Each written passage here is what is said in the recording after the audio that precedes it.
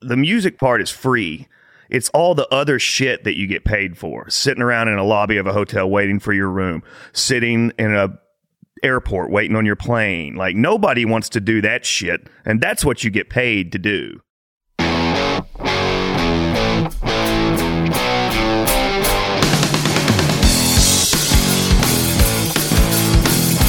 Hello, Cleveland! Turn your speakers up to 11 because it's time for Too Much Effing Perspective, the podcast that asks musicians and entertainers to relive their most Spinal Tap moments when nothing goes right and everything gets kind of weird. I'm your host, Alan Keller, a comedy writer in LA and lead singer of the least heralded Chicago band, the Falling Wallendas. And I'm your co-host, Alex Hoffman, former tour manager for the Bodines and lead singer of the least heralded Milwaukee band, the Vainglorious. Our guests today are Ketch Secor and Corey Younce of the Grammy Award-winning bluegrass band Old Crow Medicine Show. We're going to talk with the Old Crow guys about the time that Garrison Keillor kicked them out of his house, which state has more rebel flags flying these days, Tennessee or Wisconsin, and why the heck they're sharing royalties for their hit song Wagon Wheel with Minnesota's best-loved songwriter, no, not Paul Westerberg, Bob Dylan. So without further ado, let's go to the TMEP show. It really puts perspective on things, doesn't it? Not too much. There's too much that's perspective now. Alex, I don't think we can emphasize enough the role luck plays in success. Agreed. And often luck is just a matter of being in the right place at the right time. Exactly. Like, I bet you thought you were in the right place at the right time when you happened upon my band's demo back in 1993 and were sure you discovered the next big thing. It's true. And I thought I was at the right place at the right time when I met you, this budding Milwaukee music mogul who was going to make sure that we landed a massive record deal. Well, that was my intention. But alas, all we ended up getting out of it was a lifelong friendship and this middling podcast. And I would trade both for fame and fortune in a heartbeat. Obviously. But it is true. Being at the right place at the right time, along with a healthy sprinkling of talent, I'd say, can make all the difference in the world. I mean, we can just ask our guest today, Old Crow Medicine Show, who attribute their breakthrough to a chance encounter with a music legend outside a pharmacy, of all places. And by pharmacy, I assume you mean like a Walgreens, not some drug dealer's house. Yeah, right, Alan. Not a dispensary. That's right. Because my car once broke down in front of a crack house in Chicago, and that was less the right place at the right time than the right place to meet a guy with a teardrop tattoo who had done time. Yeah. And your car broke down there? Well, it was my friend Scott's car, and of course he said the wrong thing at the wrong time. And I'm very lucky to be here today. Let me just say that. That's too much effing perspective, Alan. Let's go ahead and just get to our conversation with Old Crow Medicine Show. And speaking of show, listeners, please follow, rate, and review the TMEP show on Apple Podcasts if that's where you listen. It really helps encourage others to check out the series. Now, please hang out with us. We'll be right back after a short break.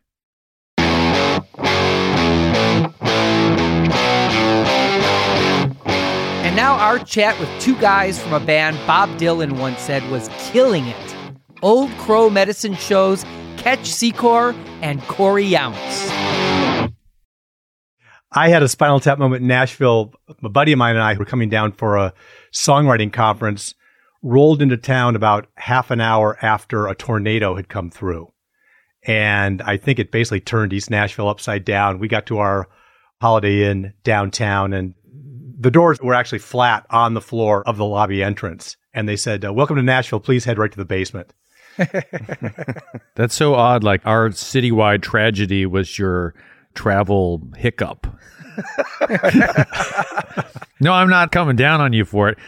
It would have been the same way if I got to Madison and the cheese factory had exploded and like a bunch of kids died and I missed sound check, and I'd be like, yeah, I'm just sitting here in this town that had this tragedy, but it's not my tragedy or my town. I guess I'll go to the Oneida Casino. You clearly know a lot of things about Wisconsin. Tell us some stuff. And Do you have a Spinal Tap moment story from the Badger State? Totally. It was at Schwano, not Shawano or Schwarno. Anyway, it's one of those unpronounceable towns. At Cecil Fest in the Shawano, year right? 2003. Shawano. Leave out silent W. Shawano. Right. Not Schwano. Shawano. This is a festival that I hope is defunct now because of the total loss of life that was bound to happen there in subsequent years. This was a kickoff. And it's the first time I realized that rednecks lived north of the Mason-Dixon line, because one of the things you could do at Cecil Fest was ride on a couch being pulled by a tractor through mud.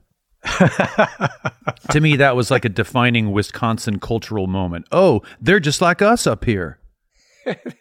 That sounds like a Travis Scott concert waiting to happen.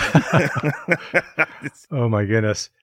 It used to be a fine, progressive state, and now it's It's Trumpy as fuck up there.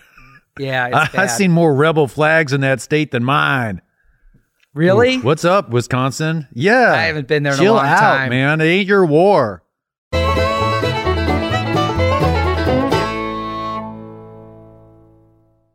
In the nearly 100 years of the Grand Ole Opry, only 221 acts have been made members, including Earl Scruggs, Dolly Parton, Willie Nelson, Johnny Cash, George Jones, the Everly Brothers, and Hank Williams was a member, although he was eventually kicked out for habitual drunkenness. You guys, Old Crow Medicine Show, are part of this storied institution. You were made the 201st member of the Opry, and can you tell us about your first performance there? Because I read about it, and it seems almost dreamlike. Well, Porter Wagner was there, and he was wearing purple, dressed like a Spanish onion, and they brought us out onto the stage, and we were there to support a new product called Joggin' in a Jug. Southerners already drink vinegar. They just didn't have it marketed as such. And this is pre-kombucha, y'all. Like, this is way pre-kombucha. But in a way, is foreshadowing the whole kombucha revolution. Kombucha-lution?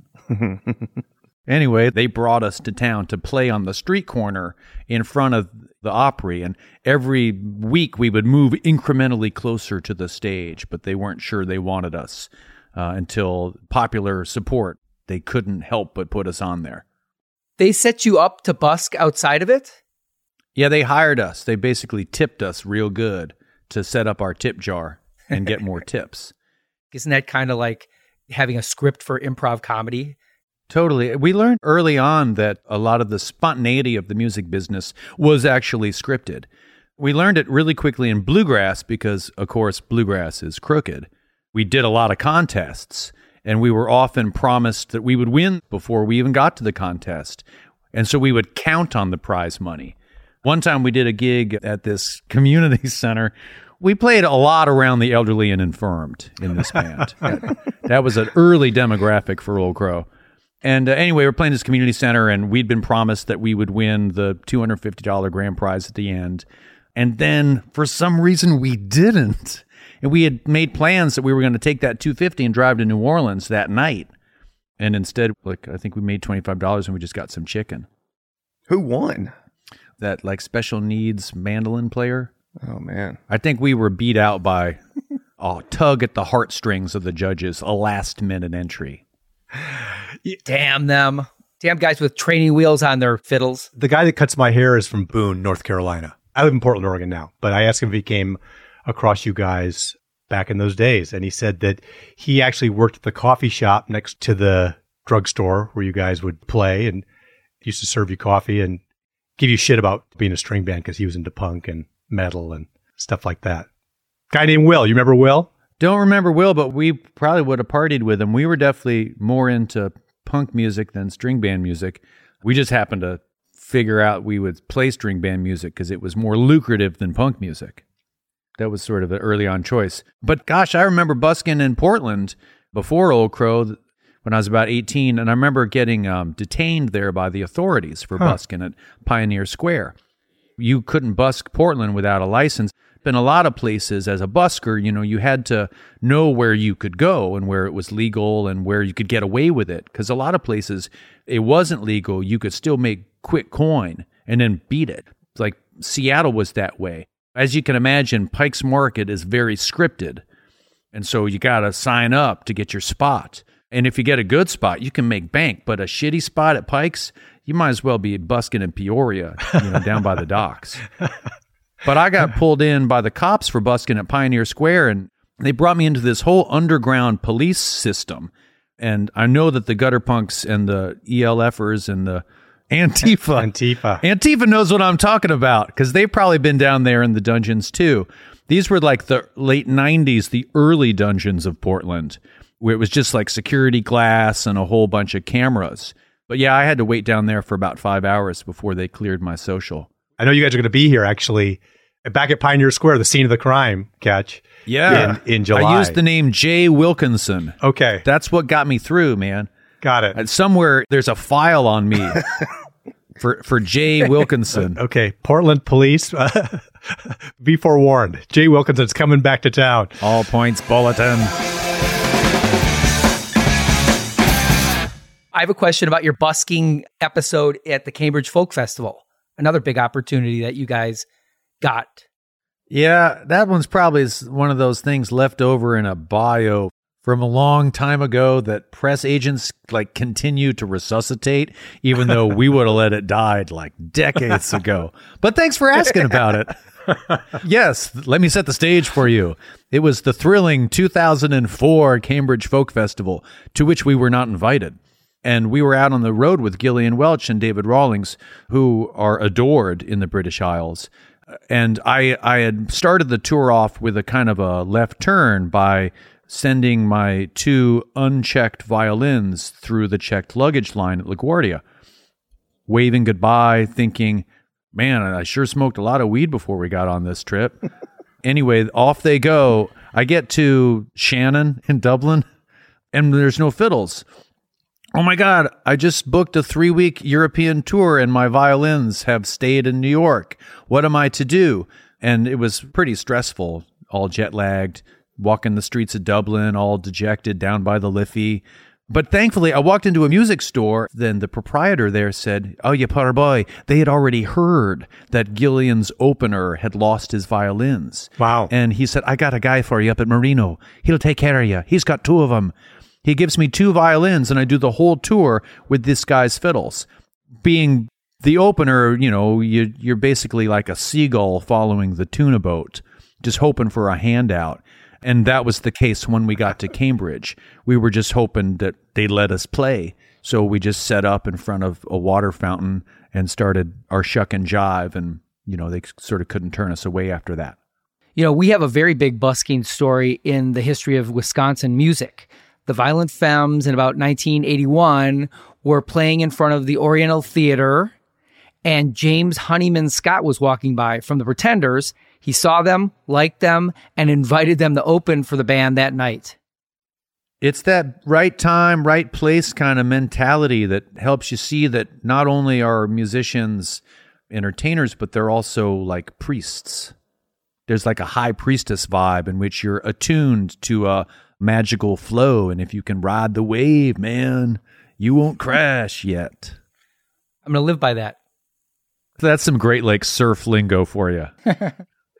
I had this experience in Nashville where I was going through town with a band from the UK called Balloon, and it was a promo tour where we were doing weird little coffee house gigs and busking kind of things. And somebody had the idea that we should pull into the parking lot at Arnold's, which is a legendary restaurant in Nashville, a meat and 3, and jump out at lunchtime. There was a lot of industry folks, we were told, have lunch there, and it'd be a good thing to do. So we were driving around in this crazy van, a modern Ford minivan, but had all this memorabilia on top, a flexible flyer sled, a totem pole, luggage. I mean, just all this crazy stuff. We drove cross country in that thing.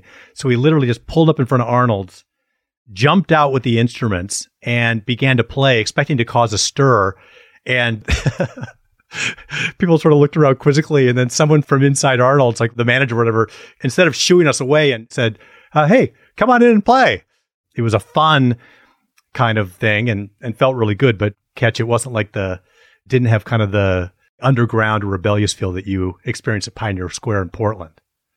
Well, I guess that's because the label thought it up. When the ideas come from the label, they tend to be label types that are listening. They did that a lot with us, too. Oh, let's have you busk here. There were so many, oh, let's have you busk here's. I remember we busked a AAA radio convention that they weren't going to play us on that format. And, finally, 23 years into this band, they're finally starting to play us at the format where we busked. So maybe 14 years ago in Louisville at that convention, it was just a really slow hand to drop that dollar into the case.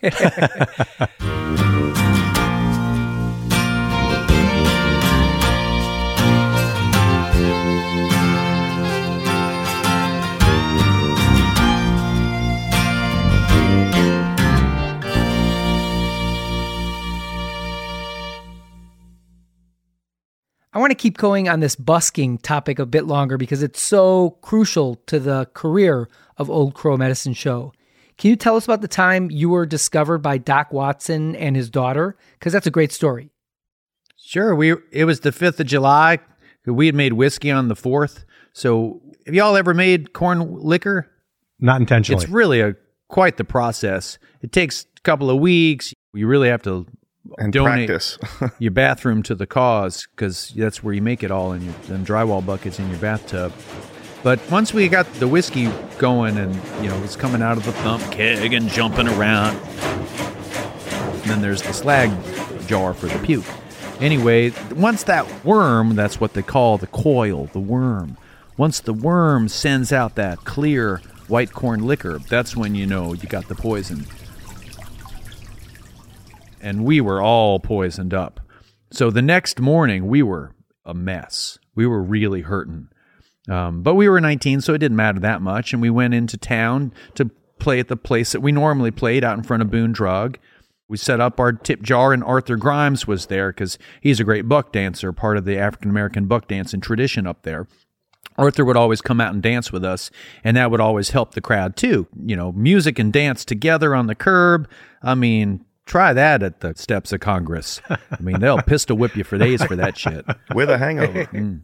So we're starting to play, and the tourists are coming in from Charlotte. They're all up there to buy bird houses and flipperdingers and G-Haul Wimmy-Diddles and tip us. And this lady walks up, and she's like, Ian's going to be here? Now, that's an important thing to point out there, because down south, they say y'all, and everybody knows it. But up in East Tennessee, Western North Carolina, they say yuns. You ones. Yuns. Or the possessive plural, thans. Shans, heans, weens. Weens love yuns. Yeah, it's for real. Weens love yuns because yuns flat out peak. No, please. I haven't even gotten a handle on half the new gender identifiers. I don't have the bandwidth for this, too. He identifies shins. Anyway, so we started busking, and the lady, she's like, Ian's going to be here for a while because my daddy loves this kind of music. And we didn't think much of that comment. We said, sure, maybe. She went off, and then she came back about an hour later. Thank God we didn't pack up. And she walked her dad, Doc Watson, across the street. And we knew Doc lived nearby, and, we'd wanted to be around Doc, but he was on another side of the mountain than where we lived. He was a big star. So we were sort of, at that time, we were getting around some of the old timers that were never on the radio or never made records, real amateur types. And that was great. But then Doc Watson came into our lives, and he listened to us. He had great big ears, like a satellite dish ears, just getting the signal. And he drank us in with those great big ears and gave us our big gig on the spot. Booked us to play the Merle Fest the next spring. And that gig changed our lives because that's where the Grand Ole Opry saw us and brought us down to Nashville that next year in the year 2000. And that's when we first met Corey. Mm. And Corey had been gallivanting around with all kinds of other bands. We were busking ourselves here in Nashville with Justin Townes Earl and myself and a handful of other guys. We had a little group called the Swindlers that never really went anywhere, especially once Old Crow Medicine Show got to town. So They stole all our thunder. We kind of stole all the thunder of anybody that was trying to be a renegade old-time band. But Corey was like our biggest fan. Corey would bring a lot of people out to see us, and he had all the good bootlegs. So years later, after the lineup had changed considerably, Corey became a kind of flame keeper of the early years of Old Crow, because we're a 23-year-old band, y'all. Oh, and I was thinking about this because the Spinal Tap, you know, it's sort of like Where's Nigel? Our band has had a Where's Nigel for basically from the beginning, because from the very beginning, we were dropping members like flies. And we were dropping really significant members, Nigels even. And so our first Where's Nigel would be, what would you say? Who I never met, actually. Who's the gal that went to Canada with y'all? Where's Shaney? Yeah, well, yeah. It'd be Where's Shaney? Where's Benny? Where's Jocko? But then the big one. Where's Critter? Where's Critter? Critter. Where's Critter was Where's like... Gil? Was there ever a... Was Gil didn't really quite... It culminated in really Where's Nigel, Willie. was he?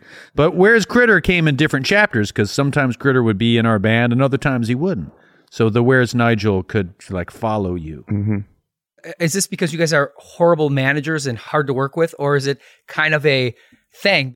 We're like the 82 Brewers. Nice. We've lost Bruce Sutter. You know, I mean, it was a big deal when we lost Bruce. And we tried to replace him. Oh, and then we lost that great catcher, Ted Simmons, too. And I don't think it was a great trade. And it took us years to recover, but we did it for the team. Who, the Cardinals? You're talking about the Cardinals, right? Suter and Simmons went to the Cards. Who'd they get for No, him? they came from the Cards. No, Bruce Sutter was a Brewer before he was a Cardinal, wasn't he? I don't think Bruce Sutter was on the team. I think you think Don Sutton. No, Suter played for the Cards, but then he came from the Brewers. Holy shit.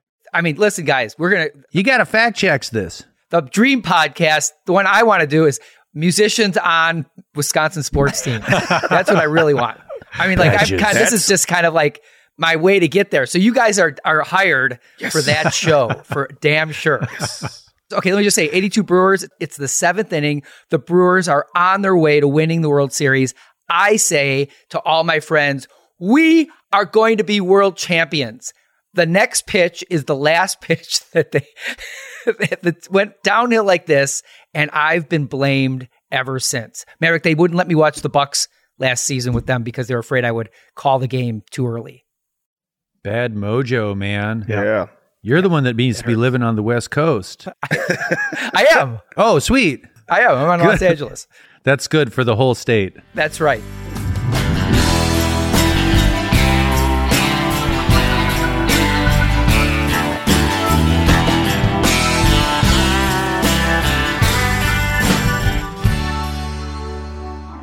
So I saw you guys at Wolf Trap. It was part of a Prairie Home Companion show and loved it. It was obviously a beautiful venue. I think it was hosted by a local DJ who had a Sunday morning radio show that he called Stained Glass Bluegrass, which I always love that expression. Say that 10 times fast. Yeah, exactly. Stained Glass Bluegrass. Stained Glass Bluegrass. Stained Glass Bluegrass. Any Spinal Tap moments that came out of working with Garrison Keillor? Oh, I'm writing one down right now. I was going to hand it to Catch. Or do you want me to pre-screen it? Because some of them aren't that appropriate. Do you remember this? At Garrison's house? Oh, this is a really good one. Go ahead. No. Okay. Okay, so we did a lot of work with Prairie Home Companion, and we love a Prairie Home Companion. And Garrison Keillor, to me, is a pole star for our genre, for Nashville, Tennessee, for the Opry. His work magnifies the work that's been done in Nashville. I adore him. He's a national treasure. And everybody that works on that show is amazing. Mm-hmm. And one of the most exciting things that happened to Old Crow in its first 10 years was our affiliation with the show, getting to do it in all kinds of places, all over the country. We did the Hollywood Bowl with Garrison Keillor. We did New York City. We played in Arizona with him. All over the country were with him. So anyway, you could go to the movies and watch a Prairie Home Companion broadcast of the show, just like you tune it in live on the radio. Now you had the visual component. It was an exciting thing. We did it at the Fitzgerald in St. Paul. After the show was over, we all went to Garrison's house, and we partied and we played. And let me set up that party for you. If you've ever seen any Woody Allen film, it's very much like there's a lot of glasses, a lot of cardigans, a lot of intellectuals, and then Old Crow with their dirty jeans. And I'm sorry, I just want to interrupt that. I'm glad you did, because we were pretty lubed up for this party. And we took it in a slightly untoward direction when we started jamming, and like, there's all white carpet, like just a nightmare for a bunch of shit-kicking boots like us. And we just started jamming hard. And the pianist from the Prairie Home Companion, he's also the band leader, so he was playing piano. Rich Dworsky. That's it. He's a fabulous player, and so we were really excited to get to play with him as well. And, you know, we're leaving stains on the piano and empties everywhere.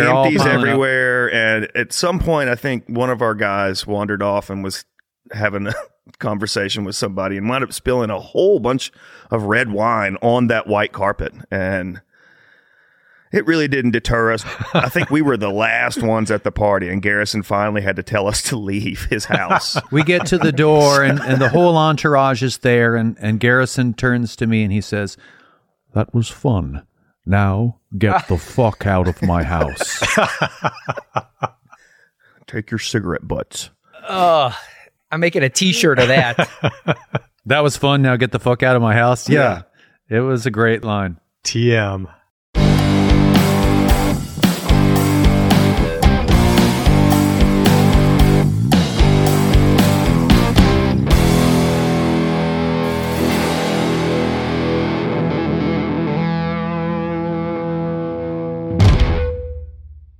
Hey, listeners, just a heads up. At the end of this episode, I'm going to play one of my songs, Crackers, from my solo album, Wuthering Depths. Stick around. Let's go to the movie. What are your favorite scenes in This Is Spinal Tap? Corey, you go first. I ran this by a couple of the guys here today. I love that they're at their record release party, or Ian, the manager, says they're not going to release the record because they think the cover of it is too sexist, and Nigel doesn't get it at all. And he says, well, what's wrong with being sexy? I don't understand. I love that they all have a herpy at that party, and we're fixing to have to host a party as well here in Nashville at our Heartland Studios, and I really want to find a good makeup artist and give us all a herpy for the party. He sent out a group text to all the band members this morning if we were cool with the herpy and top lip or bottom lip. Yeah, maybe both. It'd be cool if you could get one that hinges like a clamshell. Herpy on top, herpy down below.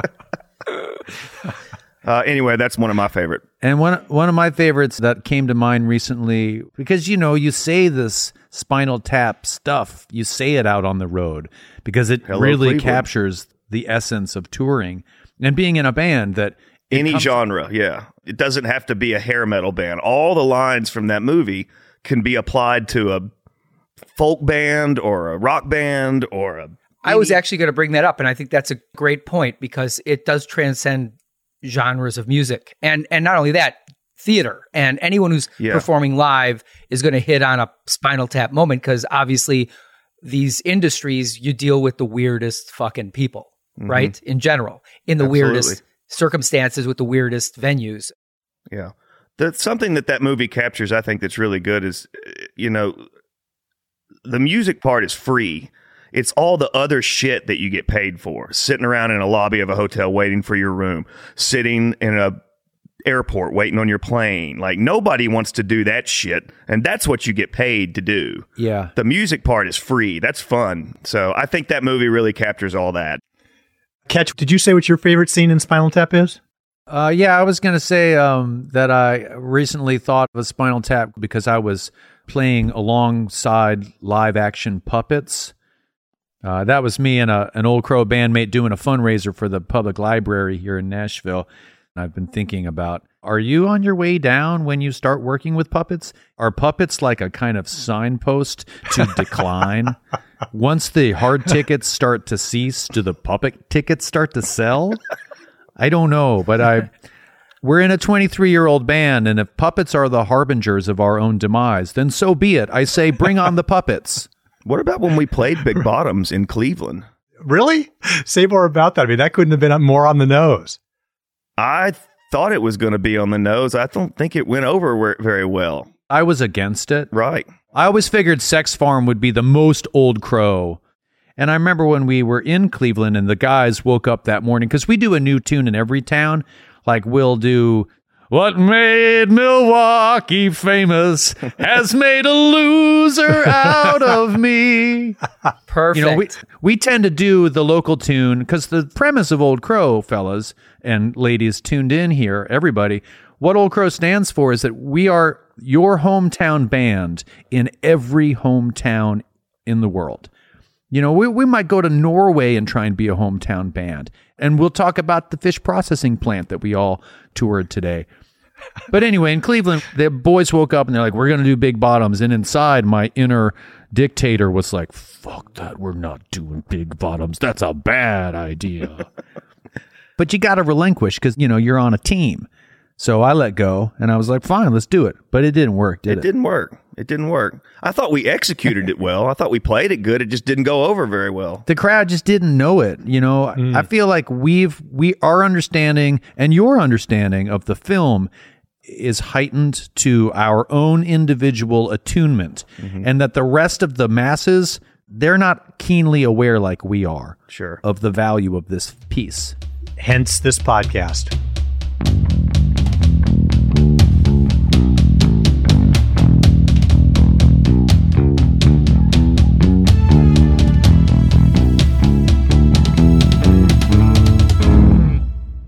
You guys call Nashville your home, and I know several musicians over the last couple of years who have moved there, including my friend Brett Simons, who is a phenomenal bass player.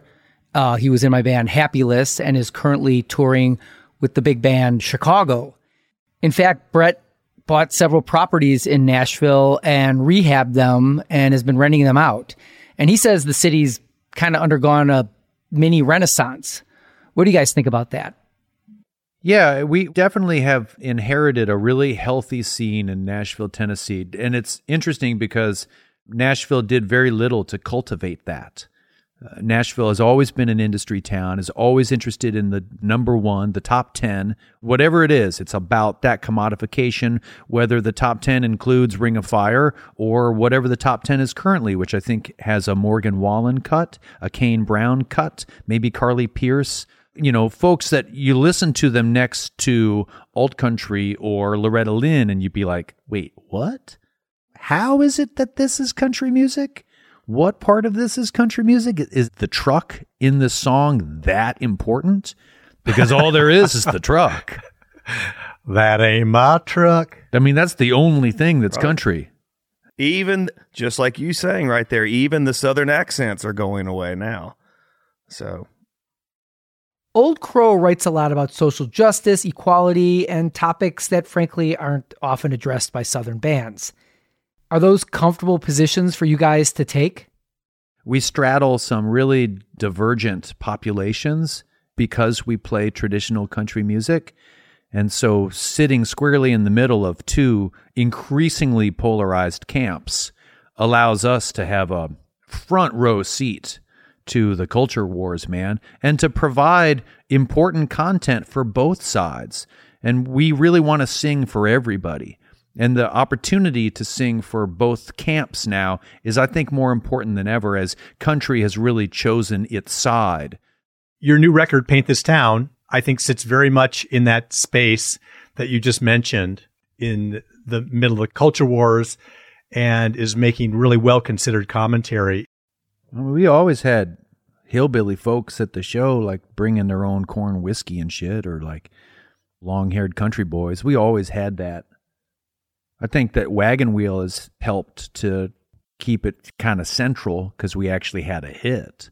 The fact that we don't necessarily sing the version that they're playing outside the monster truck is notable, but the fact that an African-American recording artist continues the framework of Old Crow as being accessible, you know, from the Hardee's parking lot to the place where you can get that drive-in kombucha. Do you find it really hard to talk to both sides because one side and a specific side is so divorced from reality? anything and everything can be politicized now. But I think that when you're asking the guy at Publix to take your groceries with you and you're chatting up the person beside you and that person doesn't look like you, or you get to the car and you're like, you have those bumper stickers? Well, I have these bumper stickers. But look at us. We're both buying 2% milk. Or like I'm buying oat milk and you're buying whatever, Lactaid. And it turns out we are supposed to hate each other, but we're going to pull up at the same red light. And when it turns green, we're going to go. We're part of the same municipality. We might even like the same damn Old Crow song.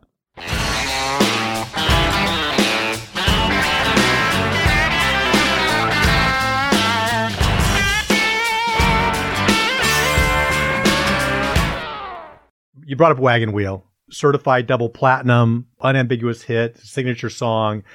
I saw a catch somewhere that you referred to it as a stolen melody song, which I really love that phrase.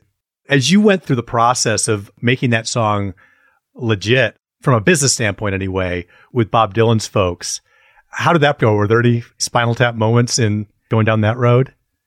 Yeah, the biggest Spinal Tap moment out of Wagon Wheel that I can think of is that when we went to publish the song, we got a message back from Bob's longtime manager, Jeff Rosen, saying Bob agrees to publish it 50-50 Dylan Secor, and we're good to move forward. Oh, but Bob says he didn't write the song. And we're like, what are you talking about? Bob didn't write the song.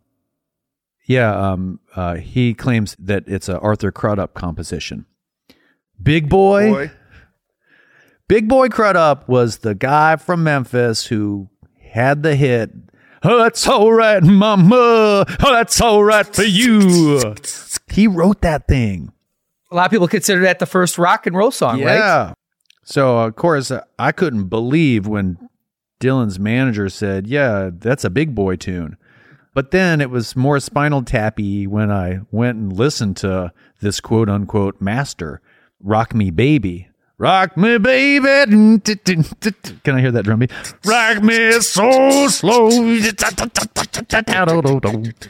Wait, where's the wagon wheel? Where's the southbound train? Where's Mama? It's Baby?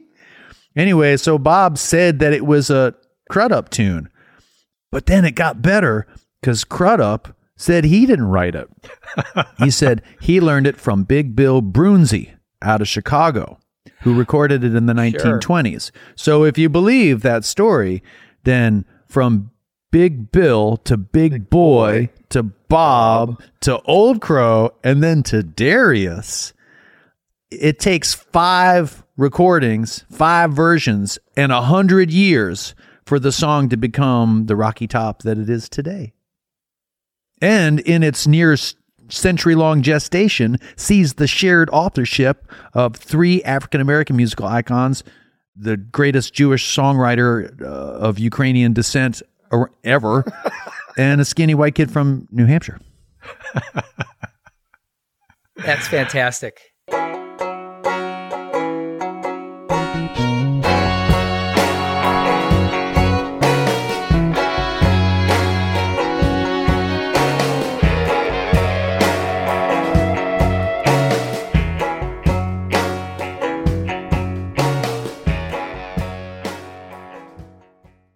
Thank you so much. We want to let our fans know where they can get a hold of your music, find out what you're doing on social or whatever. Where can they reach you and get information on you? www.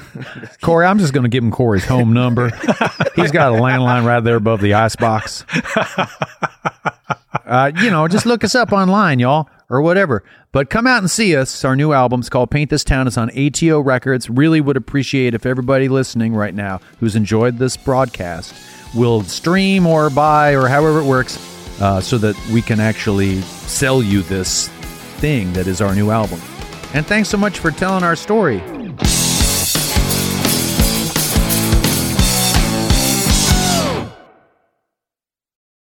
It's so cool that Old Crow's big break came from busking. And busking, of course, if you don't know, is playing music in public with your guitar case open and collecting tips. Have you ever busked, Alan? I haven't. I never did it. I don't think I had the balls to busk. Did you ever do it? Well, you know what? I wanted to with my twin daughters. when they were about 5 and super cute, I know that we would just get like tons of change. My wife said no. Well, I'll ask you another question. Have you ever seen a busker that was unforgettable? Yeah. When I was at University of Wisconsin-Madison, there was a guy named Art Paul Schlosser who was always busking on State Street by the university. He had a classic song called My Cat Was Taking a Bath. I'll never forget it. I don't remember him, but when I was in Madison, I think we had a little higher level of busker. We actually had famous jazzer before he became famous, Stanley Jordan, who's played with Dizzy Gillespie and Quincy Jones. He used to be on the mall in Madison, and he would play 2 guitars, one with his patented hammer motion on the fretboard, and he also did what Nigel Tufnell did. He played one with his foot. Wow. Well, I mean, you graduated 2 generations before me, so I missed that entirely. Yeah, people had a bus because they didn't have amplification back then. Buskers are like entrepreneurs, right? They create their own opportunities. They're not waiting around to get booked into Madison Square Garden. The sidewalk and the subways are stage, and they're making things happen for themselves.